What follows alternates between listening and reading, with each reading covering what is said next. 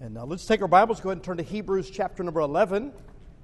We'll go ahead and start with our 3 verses. In fact, this morning we're going to read them aloud together.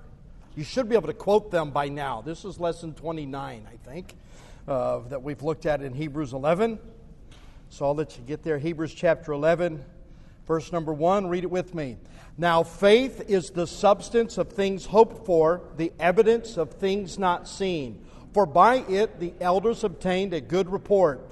Through faith we understand that the worlds were framed by the word of God, so that things which are seen were not made of things which do appear.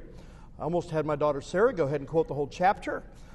She taught at Christian school for a number of years, and every year she had her class memorize Hebrews 11. When I mentioned a couple weeks ago that, nobody ever memorizes verse 32, she said, we did. So, ready to quote it? Okay, just checking. But anyway, Hebrews 11, what a great chapter. We've also looked at Romans 1:17, for therein is the righteousness of God revealed from faith to faith, as it is written, the just shall live by faith. In this chapter, the first 3 verses, God gives us the doctrinal statement of what faith is. I like to let the Bible define itself. Amen? And the Bible defines what faith is. And then the rest of the chapter, God gives illustrations of those who show us what that doctrine is. And we see all these different individuals that are mentioned, and we've looked at many of them. And we've looked at all the different Bible characters, some of them for several weeks. There are a lot of verses about them, like Moses, there's a bunch about him. Abraham, there's a lot about him. Then you get to this verse number 32. Look at it there. What shall I more say?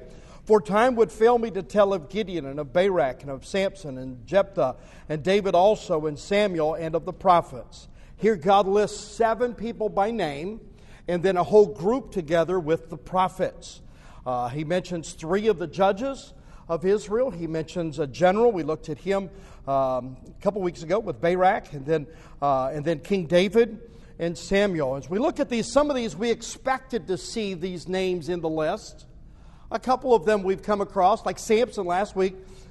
That's not somebody I would have readily called out. That's an example of faith. But we saw from him that no matter where we are in our life, we can come back to the point in our Christian life of having faith that God notices. And we saw that in the life of Samson. Even though most of his life, the parts at least that God highlights, he lived in the flesh. But there were times that he was right with God and had God's power upon him. And at the end of his life, he came back to a place of usefulness. That ought to be encouraging to all of us. Amen?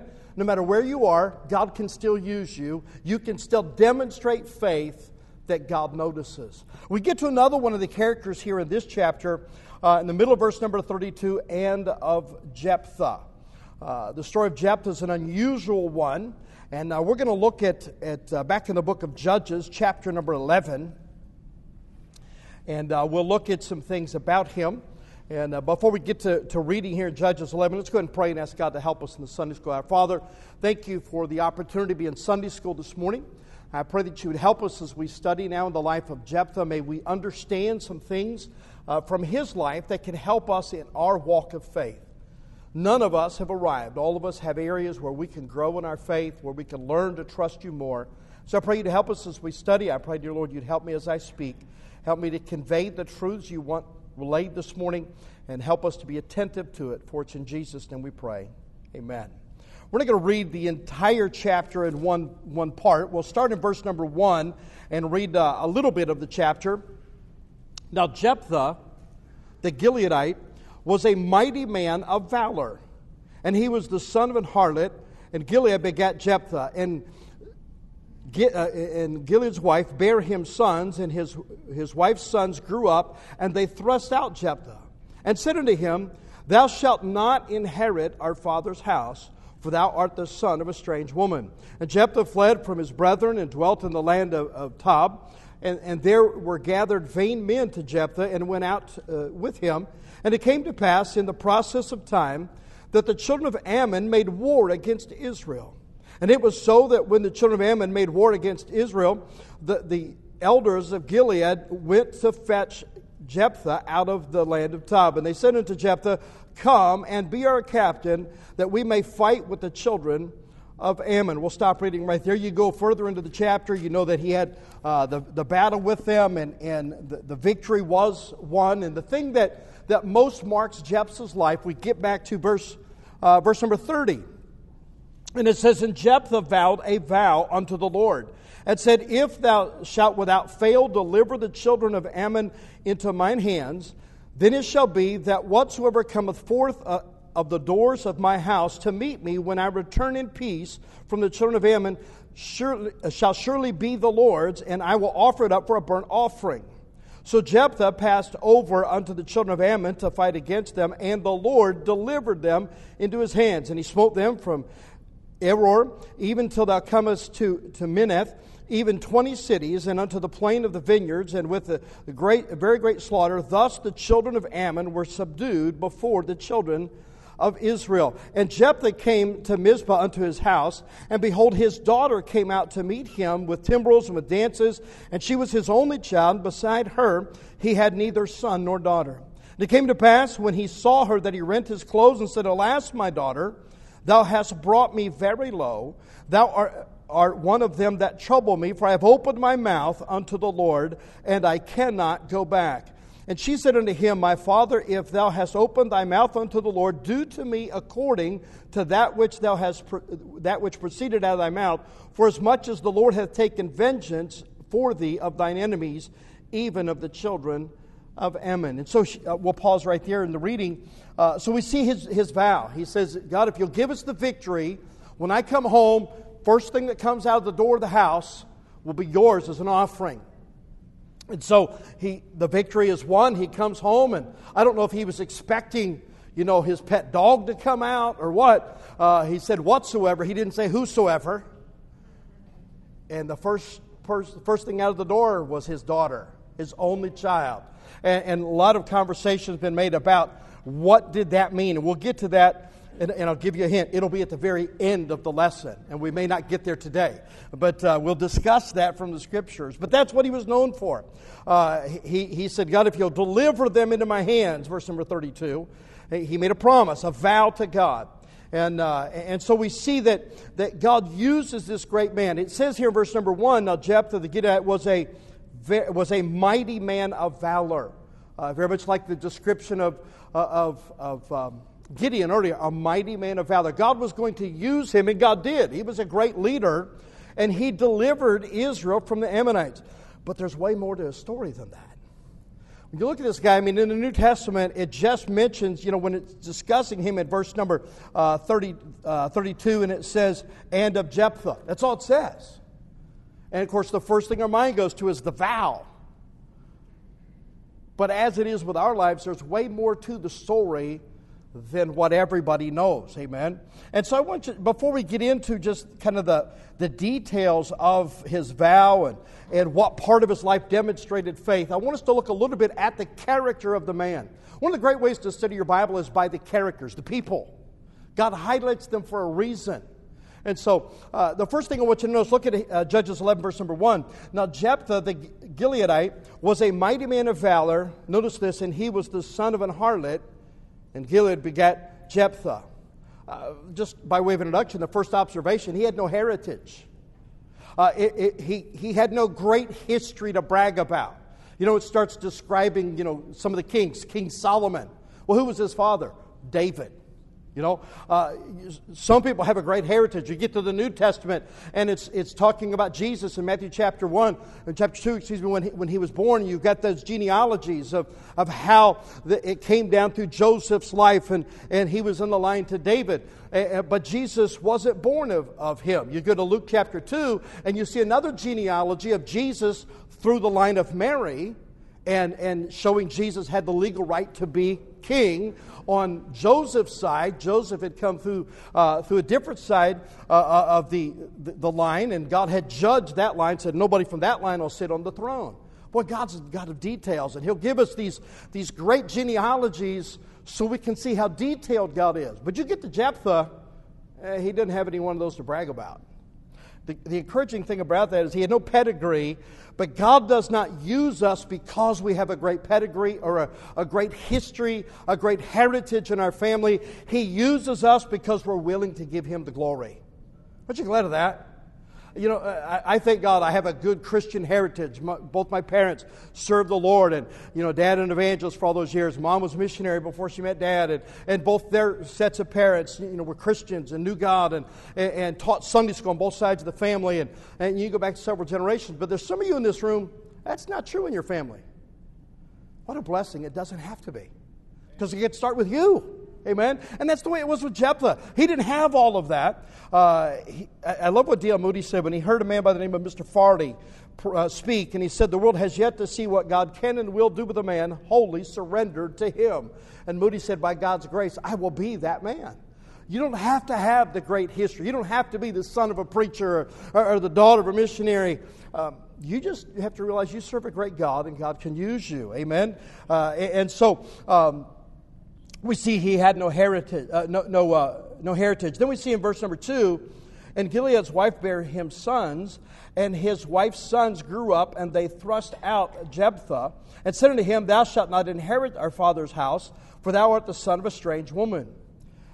Not only did he have no heritage, he had no respect. Even he was older than his half brothers, yet they did not respect him. They despised him. And they said, you're not going to have any part of the family. They kicked him out. Imagine those family reunions, you know. They didn't care anything about him. And it reminds me of Joseph. You know, his brothers hated him so much that they sold him into slavery. What great brothers, you know. And they hated him. Christ, when he was here on earth, until the resurrection, the other siblings in the family, his brethren, as the Bible talks about in John 7:5, for neither did his brethren believe him. He had no respect. They didn't honor who he was. But God still used him. In verse number 2 of Judges 11, thou shalt not inherit our father's house, for thou art the son of a strange woman. Not only did he have no heritage, he had no respect, he had no inheritance.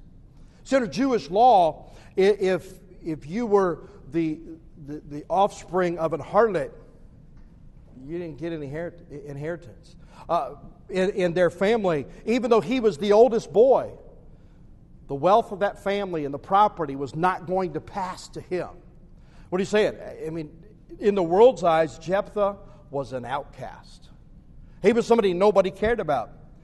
And can I say this? And he didn't have any wealth, but can I tell you that whether or not God uses you has absolutely nothing to do with where you came from, how much money you got in the bank. It's just the touch of God. Amen? And we see in verse number 3, Judges 11:3, then Jephtha fled from his brethren. He was an outcast. They said, you got to get out of here. I mean, I don't know how old he was when they kicked him out, but he didn't get to live there. He had to go away from them. And you ever know sometimes you just don't fit with everybody else around you? That's okay. You look in the Scriptures. There are an awful lot of people that God used that didn't fit into everybody else, into their group. My dad, he keeps threatening to make a button to put on his coat when he goes to church that says, I'm sorry that I don't fit in the mold you made of yourself. You know, but you get in these places where everybody wants everybody to be exactly the same. You go to Bible colleges. They want everybody to come out, in this little cookie cutter form, and I never fit any of those. It's probably why it took me 11 years to finish my college degree. You know, most people could do it in 4. I did it in 11. And so I think one of my sons is working on beating that record. But anyway, we have competition in our family about everything, okay? If there's 2 bugs walking down the sidewalk, we're going to stop and cheer for one. And if mine's not ahead, I will stomp on yours. It's just the way it's going to be.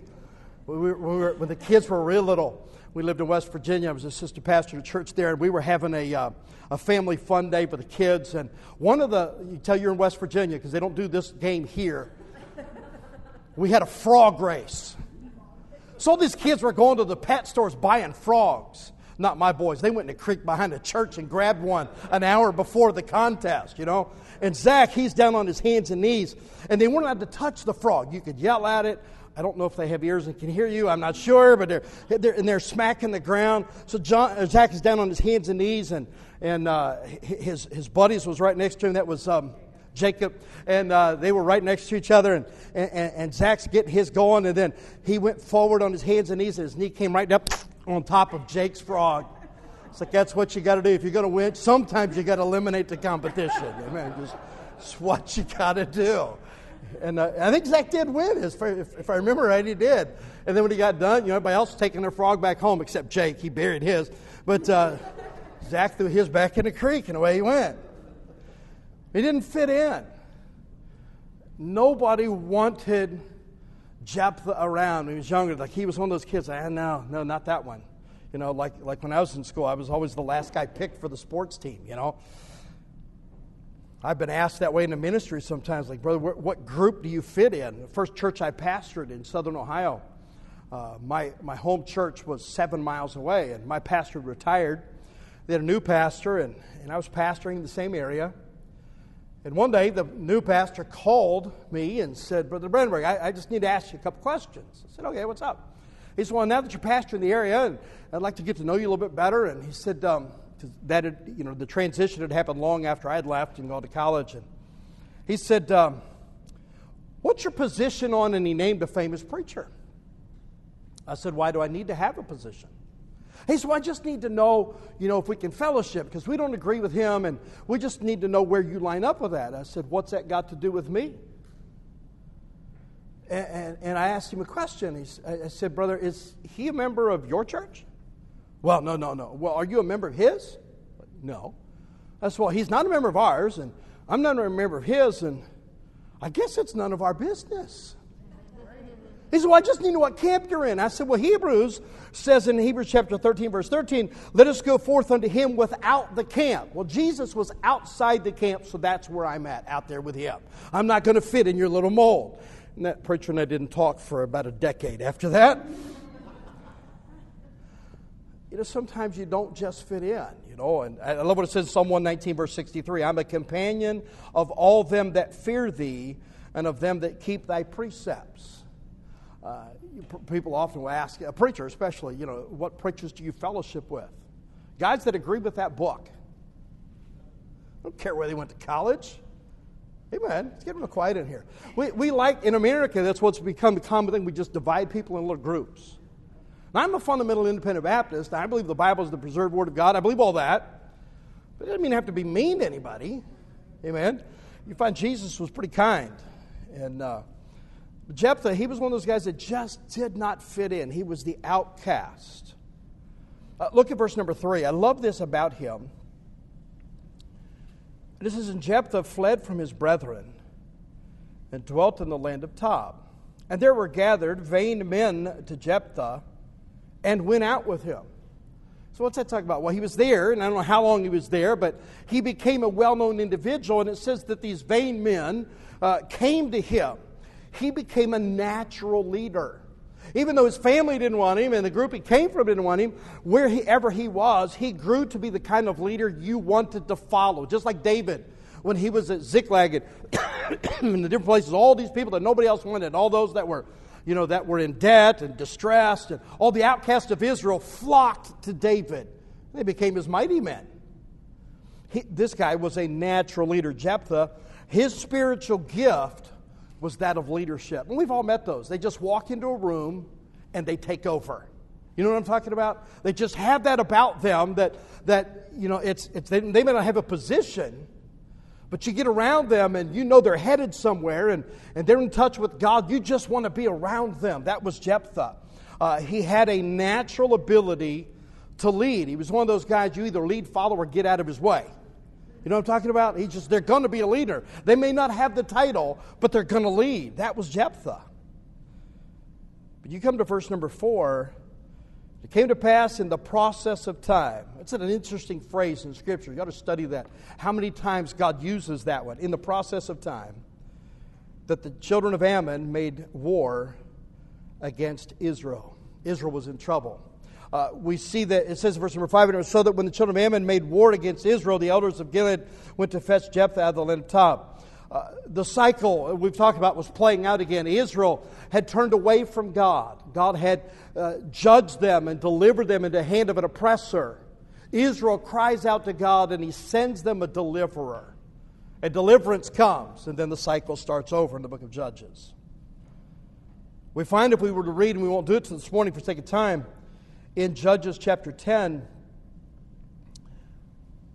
that for 18 years Israel had been in bondage under Ammon. They're in big trouble. They were being judged. Look at verse number 5 again. It was so that when the children of Ammon made war against Israel, the elders of Gilead went to fetch Jephtha out of the land of Tob. They said unto Jephtha, "Come and be our captain, that we may fight with the children of Israel." Wait a minute, this is the outcast. This is the guy nobody wanted anything to do with. He had to leave the country, if you will. But they got in trouble and they needed a deliverer, but they had heard about him as a natural leader. They came to him and said, "Come be our captain." And Jephtha said unto the elders of Gilead, "Do not ye hate me? Expel me out of my father's house. And why are you come now when you are in distress?" And the elders of Gilead said unto Jephtha, "Therefore we will turn again to thee now, that thou mayest go with us and fight against the children of Ammon, and be our head over all the inhabitants of Gilead." Israel needed a leader. And here's the interesting thing. They knew where to go. They knew because of his reputation, he could lead them.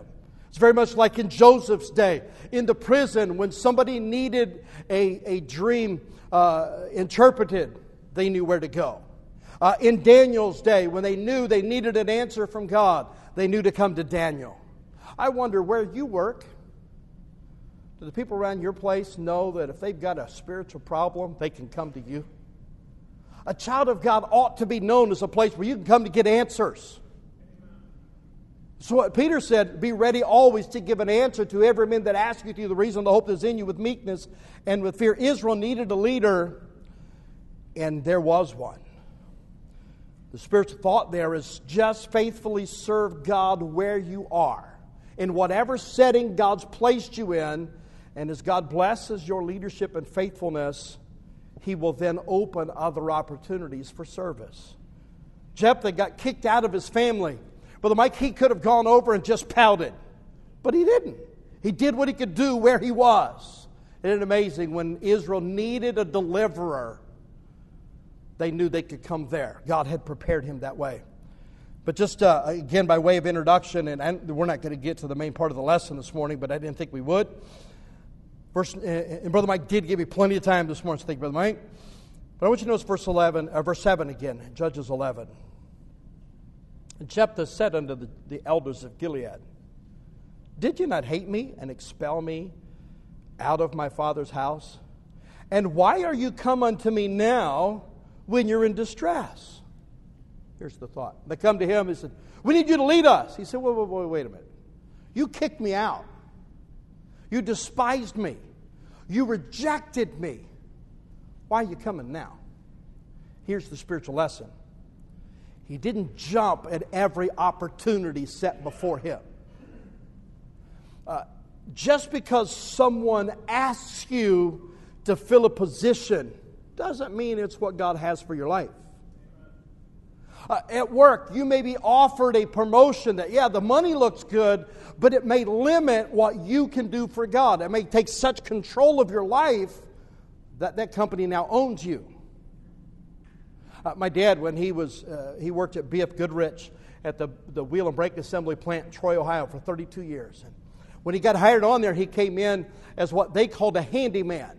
He drove a forklift, he got materials ready for the guys running the machines, and he did that for 32 years. And I asked him one time, I said, "Dad, why didn't you become a machine operator? And, those guys made big bucks." He said, "Yeah, I could have done that." He said, "But the pressure that goes with that job wasn't worth it." That's why, how come he never became a supervisor? He said, "Oh, I was offered. I could have become a foreman." He said, "Do you know how many hours those guys work?" You understand, my dad's ministry, he would work all day. He'd get off at 3 o'clock. By 3:15, he'd be home. By 4, we'd be having supper. And then by 5, we'd be in a car driving to a church somewhere for Dad to hold a children's revival meeting. And then he would drive home at night and then go to work the next morning. If he's working 10, 12-hour days, he doesn't have his ministry anymore. He decided that opportunity that's being offered is not worth me sacrificing what God has for my life. See, a lot of people that they'll take every opportunity if it means I can make more money or have this or have that. Not every opportunity is of God. Just because people say the right things and have a good speech prepared does not mean they don't have a hidden agenda. You know, sometimes I've learned in the ministry, when people come, oh, preacher, we love you. We're behind you. Yeah, I don't like Baptists behind me. That's how you get knives in the back. You know, oh, preacher, we love you. That's when you grab your wallet and start backing up. Like, all right. My wife laughs. Every time we go in a restaurant somewhere, I like to sit with my back to a wall where I can see the door and the windows. It's how I'm built, okay? I can't help it. And it's really funny when I go with my sons, my son-in-law, to go out to eat, and we're fighting over who gets that spot, you know? Like, it's pretty funny. But the point is this. When an opportunity is presented to you, that's time to pray. It's the time to start asking questions. He's asking them, why did you come seek me? You rejected me. You didn't want me. And they said, you're the guy. Look at verse number 7. He made them clarify their intentions. Jephthae said unto the elders of Gilead, did you not hate me and expel me out of my father's house? And why are you come unto me now when you're in distress? And the elders of Gilead said unto Jephthae, therefore we turn again to thee now, that thou mayest go with us and fight against the children of Ammon and be our head over all the inhabitants of Gilead.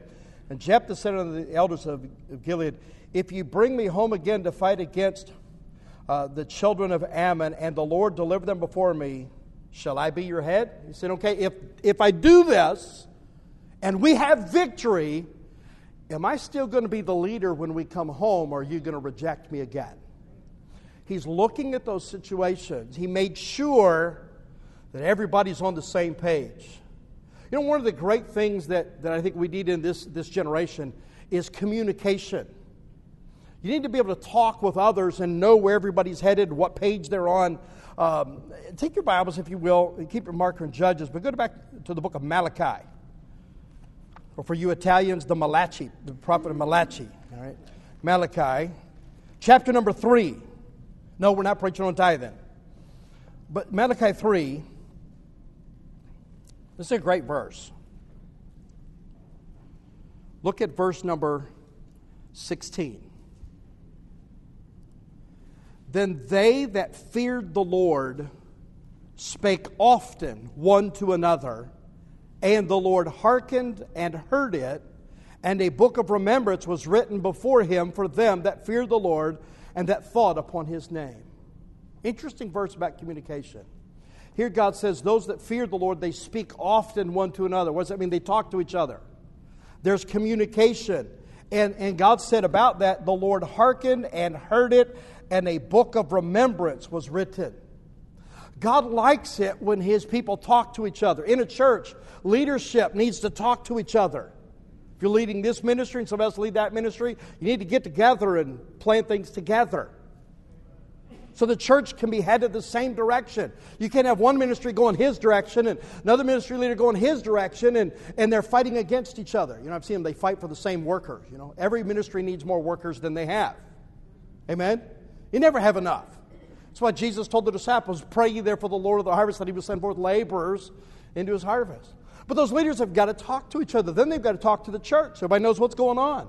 And God says, I like that so much, I write it down in a book. I write everything down. I get this from my mother. I carry this journal around. I write all kinds of stuff down here. I get an idea and I have to write it down because I only have 2 brain cells. They don't talk to each other very often. And when they do, it's something momentous and you need to write it down.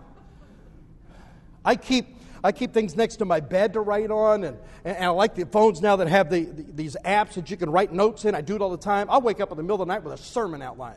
And I'll grab my phone and I'll type it in there. You know, the only light's on that, and I'll put it back on there. So why do you do that? Because I've had God give me thoughts. I didn't write them. Oh, I'll write that down in the morning. The next morning, like, what was that sermon? It was awesome. And I have no idea. You know, that little thought is gone forever. So what do you say all that? Communication. When Jephthah was talking to those people that he was going to lead into battle, he said, why'd you come talk to me? You at work and they're wanting to promote you. It's good to ask, why'd you choose me? Why is it you came to me, and what exactly do you want me to do? The first time I was ever hired as a church staff member, I was the bus director at my wife's home church. It wasn't the first time I led in a ministry, but it was the first time I got paid to do it. Amen? And I had done a lot of ministry before that, but her pastor, Dr. Nelson, had asked me, and so I came on staff. I'll never forget the first day I was on the staff. I met with him in his office before I went to mine, and he said, Brother Doug, here's what I want you to do. Remember, this is my first day as the bus director. He said, I want you to start training your replacement. Like, what? I just got hired. You fired me this week? He said, no, you don't understand. As you get busy, serving the Lord, and there's going to be more opportunities, there'll be more things we're going to want you to do, so you need to have help doing what you do and start training others to do what you do so you can do more. That's a good principle, amen? But so now I understood his thinking. Well, I thank God for that. I've had other men who were my pastor that you just never knew what they expected. When you filled out the application, other duties as assigned.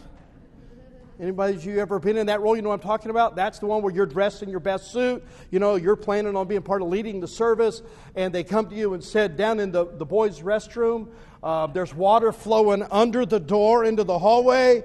Can you go take care of that?